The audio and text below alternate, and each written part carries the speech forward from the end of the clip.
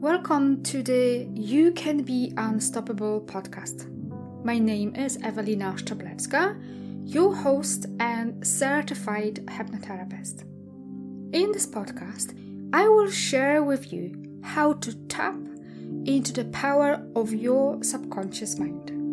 I intend to share with you how learning how to use the power of your subconscious mind can help you to create a successful and abundant life with ease, how to connect with yourself while fostering a healthy relationship with your body and mind. Tapping into the power of the subconscious mind will help you to learn how to manage your emotions, become more resilient and present in all of your relationships. Self-love and self-worth are the keys to the kingdom of success and abundance, to happy and healthy life on your terms. Welcome. Today I want to talk about fear and why do we get into fear, because I can see so much fear out there, not just right now and probably particularly right now, but we do get into fear every single day, and we spend most of our day in fear because we worry about money, we worry how are we going to pay the next bill, we worry about creating the career or success, business, getting more clients, where will they come from, we worry about kids. We worry about becoming financially independent because we fear the judgment, what everyone else will say about us. So my question for you is, does fear stops you from creating the life of your dreams because you get into it so much? Because we fear so much. We fear reaching out to people. We fear speaking up, saying what we really think.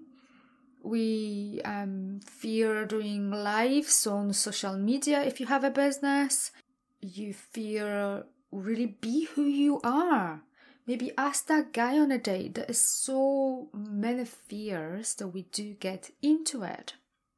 And for the most part, fear comes from two places. One, it comes from the brain, is a brain-based automatic response. Or it comes from your past conditioned fears because of what happened to you in the past. So I'm going to break apart the two types of the fears because they are kind of a little bit different, but the brain-based fears are underlying the both of them. So why do we get into fears coming from the more scientific side of things? So to give you a simple explanation of how the brain works, we do have part of the brain that's called the reptilian brain, and it is by far the oldest part of our brain. And the main task of the reptilian brain is to maintain your survival. So it controls basic and vital bodily functions, such as breathing, balance, and temperature. And this part of the brain works subconsciously and instinctively. Oh my goodness, that's a hard word. Hard word for me. You know what I mean. We don't think about breathing, your heart pumping, blood circulating. It all just happens. It's subconscious, it's automatic. Then we've got the limbic system, which developed in first mammals. And like the reptilian brain, its role is your survival, and it also operates subconsciously. It controls expression of emotions, body's response to danger, and the processing of short-term memory. We also have the neocortex, the newest part of our brain, and it gives us the ability to engage in higher level of thinking. It gives us the ability to analyze, to use logic, to imagine, to plan. It's quite a sophisticated part of the brain, and it involves conscious processes and is a much slower part of the brain. So it operates much slower than the subconscious brain, like the reptilian brain and the limbic system. And then we've got the amygdala. And amygdala is a structure within the limbic system. It processes information from the senses. As it processes, asks question, is this safe? Amygdala doesn't wait for the more sophisticated neocortex to give the response. So, we face something and amygdala goes, okay, is this safe? And it doesn't wait for your logic, the cortex, to say, yes, it's fine. It just responds. It is designed to keep you alive. And if amygdala perceive particular situation or person as a threat, perceives it as a threat, immediately sets off the brain's alarm system, which we often call the fight or flight response. So that's the kind of more scientific look on how the brain operates. So when amygdala detects a threat and it can sense it with your eyes, smell, taste, use one of the senses to sense the threat. It sends the signal to the brain and goes ding, ding, ding, there's alarm going on. There's no time to waste. We need to respond. And it floods your body with a whole set of hormones like adrenaline, which helps with the alert process, and it provides a quick boost of energy. Cortisol provides the body with a boost of energy, reduces sensation of pain, and systems which are not crucial to survival, to your immediate survival, are switched off, like your immune system. And this is really important. And then we've got oxytocin, which reduces blood pressure, calms the body down, and is responsible for befriending during times of stress. So when your brain detects a threat, that's what's happening in your body. There is a whole host of hormones flooding your body, so the mind prepares a whole mind and body response to real or perceived threat, because the number one job for the mind is your survival. And how you actually feel this in your body is different to everyone. So you may have heart rate increased, you may have a dry mouth, tunneled vision, shaking, sweating. There's a whole host of different physical elements that may show up at that time. So then you will go into one of the stages. You may fight, flight, freeze, but you can also faint, flop, or faint. So this is the way the brain works. So you've got the 4 parts of the brain: the reptilian brain, the oldest part of the brain that is designed to keep you alive; the limbic system, which is body's response to danger; the neocortex, the newest part of the brain that is using logic, analyzing things; and amygdala, which analyzes everything that happens in our life and asks the very important question: is this safe? Do I need to react and prepare body's response to a real or perceived threat? But then we've got other fears, which we do get into them, and they are the irrational fears. They are no real fears. And although they are irrational, the person that actually feels or experiences those fears, they are very much real. So as I see with my clients, so many of us get into fear of not being good enough. And that may mean not experienced enough, not beautiful enough, not lovable enough, that not good enough affects so many different people at different levels. Other fears, if not worthy of abundance, of success, of love, or whatever that is for you. And those two underlying a lot of our problems that we may come across in our lives. So we may struggle with creating a successful business, but the underlying belief that we've got about ourselves is the fact that we are not worthy of abundance. Hence, we will continue to sabotage ourselves so that our reality matches our internal beliefs. The same if, let's say, you've got a fear of being not lovable enough, then you will continue to sabotage yourself and you will struggle to create a loving and healthy relationship because your external environment will match what's going on in terms of your internal beliefs. But those beliefs are irrational, yet they feel very real because the mind believes that those fears are real, and since the brain's number one job is to keep you alive, it will do everything to make sure that you are alive, despite the fact that those fears actually make you very unhappy. So how do we get those past fears or condition into us fears? So for example, something happened in the past, brain created certain associations, we created certain beliefs about what happened, and we conditioned the brain to behave in a certain way when we face a certain situation so that the next time the brain can protect you. So like when amygdala reacts to a situation or person and asks the question, is this safe? If you imagine your brain as a filing cabinet, because amygdala is a lot faster than neocortex, which uses the logic and can analyze the situation, but it's slower. So if you imagine your brain as a filing cabinet, amygdala will go through your past experiences, everything that happened to you, everything that has been said, it's stored in there.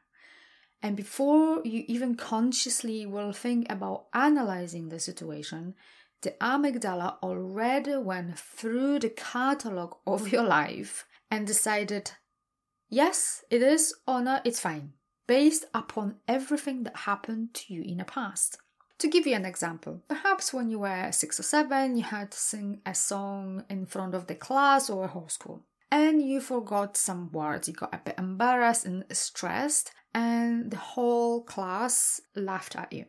And your emotional reaction to that situation was, oh my God, this is really scary. I'm so embarrassed. I hate this. I can't do it. And since the mind's number one job is to keep you safe, it will have a conversation, something along these lines like, okay, I get you, girl. This was horrendously uncomfortable for you. I will make sure that this will never ever happen to you. So then, let's say you've got a business and you want to create masterclasses or webinars, present to a large number of people, but you can't do it because even the thought of doing something like this send your body through the whole fight or flight response, because the amygdala, even when you're thinking about this, asks the question, is this safe? And then goes back to that situation in the past. And since the brain says, okay, I got you, girl, I'm gonna make sure that you are safe, created that belief that being visible is not safe because your emotional response to that situation was so strong. Then now you've got this belief that being visible is not safe, and you've got this fear of being visible, and that fear, that fight or flight response is keeping you safe. So it is irrational fear because nothing will happen if you pop on a Zoom or if you present at a large venue in front of the people. You're not going to die, nothing will happen, even if you get embarrassed. But the fear feels very, very real to you. So what's really important, I think, to remember is the fact that we don't consciously go into fear. It's subconscious, automatic response, brain response to the real or perceived threat. And as we go into that response, the neocortex then will rationalize the fear because it's slower. Didn't have time to tell the amygdala this is safe. But since we got into that fear, the neocortex will rationalize the fear. So on one hand, this is very much needed because there are going to be situations in life that probably this is going to save your life. So it's a very much needed response. It comes from the time when we lived in caves. It seems almost like the brain hasn't quite caught up with the fact that we do not live in the caves and it's safe. But what can you do about it? What you can do is to retrain your brain. And it's going to take a bit of a practice, a bit of a rinse and repeat, because you've learned this over a longer period of time. So that's what you have to do now. You have to retrain your brain by repeating certain new patterns. So when you face fear that doesn't impose actual real danger, is one of those irrational fears, what you can do is, one, acknowledge the fear. Because by shining the light, by saying, hi, I see you fear, I'm not you there, you're trying to get me here. By shining the light, we lower the power of the fear because fear will grow in power in the shadows. When we try to ignore it, it's just going to get stronger. But when we acknowledge the fear, it loses its strength. And then what you can do is disassociate yourself from the fear, because the fear is not you. It's the brain response to a real or perceived threat. It's got nothing to do with you. It's just a defense mechanism or the brain response, or you can look at this as a tool that you created in the past. So that'll be your past fear, the fears created in the past. And then what's really important is to shift what you think about. So not to keep thinking about that fear, not to keep your attention there, because what we keep thinking about multiplies. So first, you want to acknowledge the fear, then you want to disassociate yourself from the fear, and then move what you're thinking about. Because the more you concentrate on a fear, the stronger that fear will get. And the more you disassociate yourself from the fear, eventually, with time, the power of the fear will get less and less. And it will take some time to retrain your brain. And also, going back to how the brain works, why is it so important to retrain your brain is because when we constantly face stressful situation or perceived danger, the brain can get into hypervigilance. What that means is that the brain can get stuck in this state of danger, flight or fight response. So there is no real danger happening, but the brain got stuck there. And it's constantly going to flood your body with the hormones. And as you remember, during that time, cortisol is there to switch off things that you don't necessarily need to your survival, like your immune system. So when you face infections or some other health problems, your body will not concentrate on fighting this, on healing your body, because it's far too busy fighting the lion off, so to speak, because you compete with a lion. So because it's such a primal response to a threat, you have to remember that's the primal response from the time when we lived in caves. Which the real threat was the lion. So if you want to think in those terms, you compete, you've got lion versus infection. Well, you can probably live with the infection for a long time before it's actually going to do some serious damage. Where if lion gets you, well, that's kind of a done job. So in those situations, the brain will concentrate on a lion, not on an infection. And being in this hyper-vigilant state is really not good to us. So I hope that was really helpful. It helped you to understand the fear is a biological, automatic brain response to a real or emerging threat. And once you learn certain patterns and association, if you're not going to get on top of those fears, they are going to take over your life. So I hope that was helpful. And if you've got any questions about that, you can always send me a message on Instagram or I'm on LinkedIn. I will happily respond. And I see you next time. Thank you for listening. If you found value in this podcast, I would like to ask you to leave a positive review explaining how this episode helped you to improve your life. I ask you to do this because this will help other people to improve their lives as well. Share and spread the love all around you. Raise your vibrations to improve your life.